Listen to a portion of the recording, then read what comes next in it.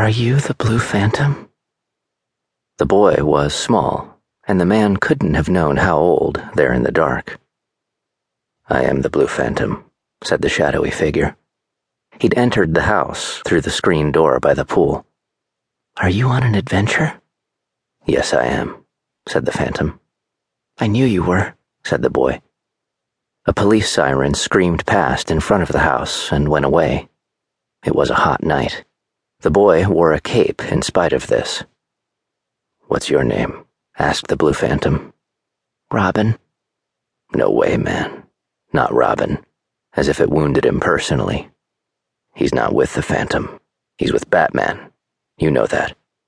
"Oh yeah, I forgot that," said the boy, even though it really was his name. "So, who am I then?" he said. The Phantom sat down suddenly, like he needed to, on the small red chair, put his chin in his hand,